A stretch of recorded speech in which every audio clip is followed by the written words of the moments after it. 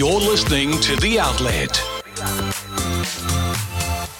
Hi Ben, welcome to The Outlet. Can you tell me about the Dr Compost program at Wastebusters and how it all works? Well, the Dr Compost program has been going quite a while now. It's run by the team at Wanaka Wastebusters. It's funded by Queenstown Lakes District Council to kind of provide composting and gardening education for the community. And this can come in many forms. It can come in workshops, events, talks, articles in local media, mentoring, personal advice, and social media. We have a bit of a social media thing going too. And all of that's kind of aimed at householders and at local businesses. So why is it important to reduce organic waste going into landfills with composting? Well, okay, I've got kind of three rough reasons. One, organic waste, when you put it in landfill, it turns into methane. It's 25 times more potent than carbon dioxide. And we all know that global warming story. Number two, what a resource that we are throwing down the toilet, or we are just chugging into landfill and locking up. All those food waste scraps have a huge input of fertilizer and energy just to grow them in the first place. And then, there's this percentage that we could capture, but yet we decide to throw them away forever. So why not close these loops and turn them into, process these food scraps into valuable nutrients, making compost is one of those great ways of doing that. And then the third one is, we buy compost, we buy fertilizers to grow our food at home. Why not, cut our own costs and use our own food scraps to create, great compost, to grow great soil, to grow great food for our homes. Yeah, I know when I was growing up, there was always a compost bin, but there are some common misconceptions about composting. So how do you address those? There's a few out there, and often it's just people who are making mistakes, simple mistakes. One of the most common mistakes is they put just three things into their compost heap, or two things, and mainly it's just, they're putting in food scraps and grass clippings, and possibly, they might grab a bag of manure off the side of the road because someone said, there's somewhere they caught that was meant to be really good. And they are all really good, except they're all very nitrogen rich, all, ingredients, and so they're all very smelly, I guess, is what they can be when they all come together without some other ingredients. And those other ingredients are carbon-rich ingredients. And often people are just missing out putting those carbon-rich ingredients into their compost. And that can be as simple as having a sack of leaves by the compost heap, sack of wood chips, a bale of straw, some shredded cardboard. These are all strong carbon-rich ingredients. And if we aim to put about 50% carbon into our compost heap with those other nitrogen-rich ingredients, we can suddenly, erase a lot of the mistakes. Like that idea of a smelly compost, that kind of just disappears instantly. That kind of gluggy, stinky, that just disappears instantly, and suddenly we're just going to get this. Well, one, we're capturing all these other ingredients that we can put in our compost heap, and we get to make great compost, hopefully, at the end of it. So what are some of the biggest challenges you think people face when they're trying to compost at home, and what's the best way to overcome them? Well, I guess one of the challenges is that one we just mentioned, but, there's many ways to get to our composting nirvana that we may or may not desire to reach. And look, I'm always still striving myself. I'm still making mistakes, but it's about learning from those mistakes. It's about I'm a really big fan of the KISS principle, keeping it simple, because, you need to buy into a system as a home grower or business that, you're going to do day in, day out, or week in, week out, without resentment, without, oh God, I've got to go and dig that hole. You've got to find something that resonates for you and something that makes you want to go and do it, One of those ways is to start a vegetable garden or a few veggie beds, because, by turning your food scraps into compost, suddenly you can then turn that compost into amazing vegetables, and it's a great loop. And then when you have problems along the path, the Dr Compost program is there to offer advice and help when needed.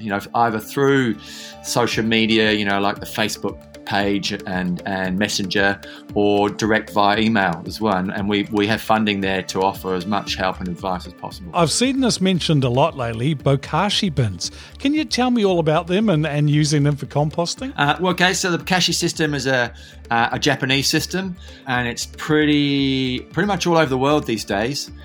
I'm a huge fan of it. It's a very home-friendly system. You still got to dig a hole at the end and bury it, but you're burying this incredible dose of energy into your soilless, if you like. And one of the great things about the Bokashi, it basically is a 2-bucket system. You need 2 units. In it, you can put all your bones, your fish, your meat, your vegetables, scraps, everything goes in there. Pretty much everything. It's just a couple of things that can't go in there. But even your lemon and orange, peel, those kind of things that are often onion peel, all these things that sometimes people would struggle to compost, or if they're big juices or big meat eaters, they can all go in this system, and it doesn't require much work at all. It's really simple.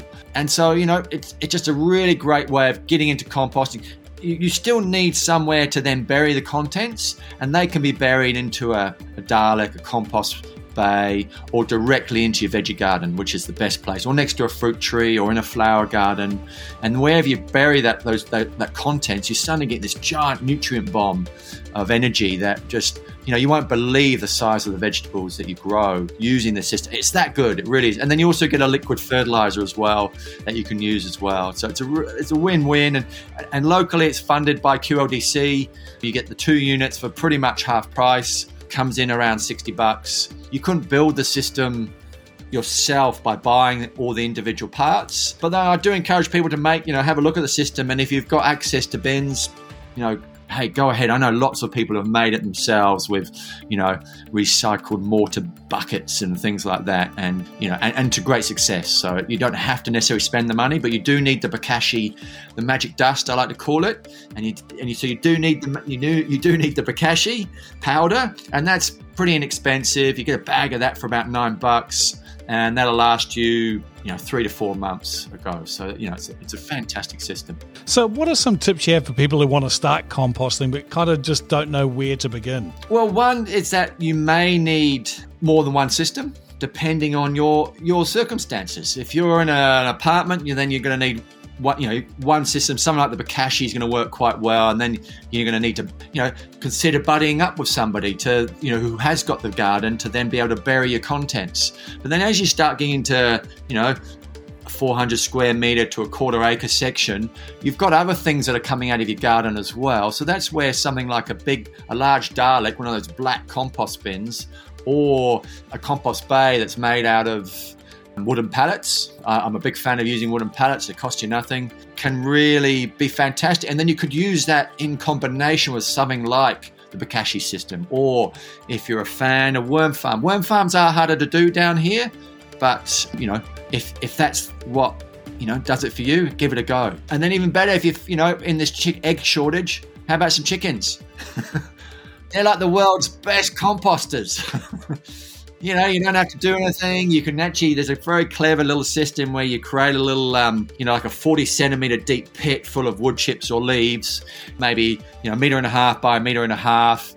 And you just throw your food scraps in there every time, and the chickens go and eat them. They poop on the leaves and the wood chips, and they turn it over. And then once a year, you dig it up and use that in your garden.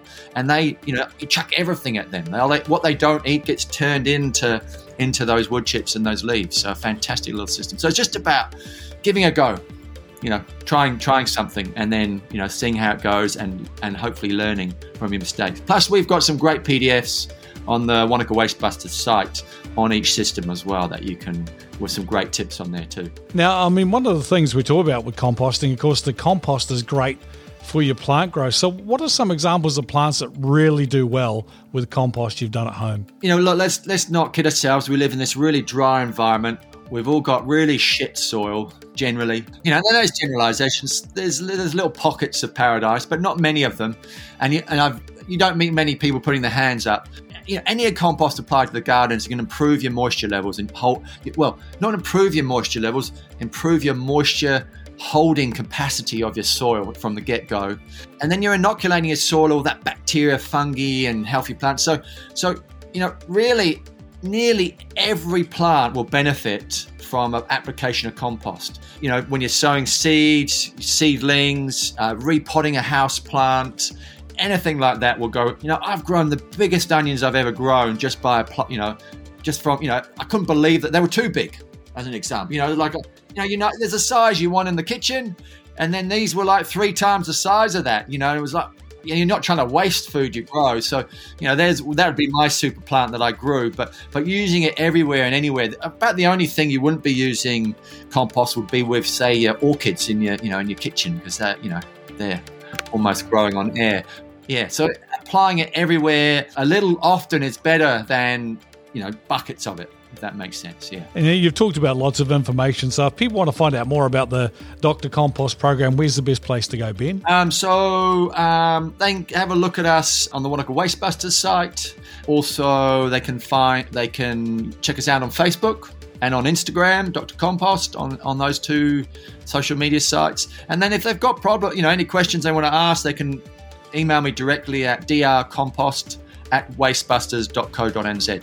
And I definitely will reply to all questions, inquiries, and so on. Oh, that's great. Hey, well, thanks for all the work you're doing. It's great to educate people, and all the very best. Many thanks, Brent, for inviting me on the podcast. Thank you.